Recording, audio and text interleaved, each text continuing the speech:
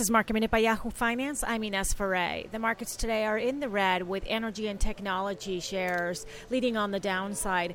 Dropbox surging today more than 20% after a fourth quarter adjusted earnings beat. Revenue was up 19% year over year. Paying users saw a bump, and ARPU, average revenue per user, also jumped year over year.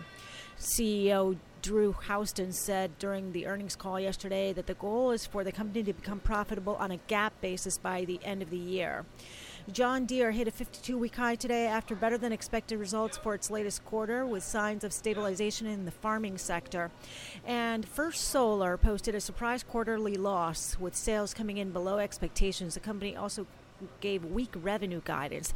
That stock this morning is under pressure. For more Market Minute news, head to yahoofinance.com.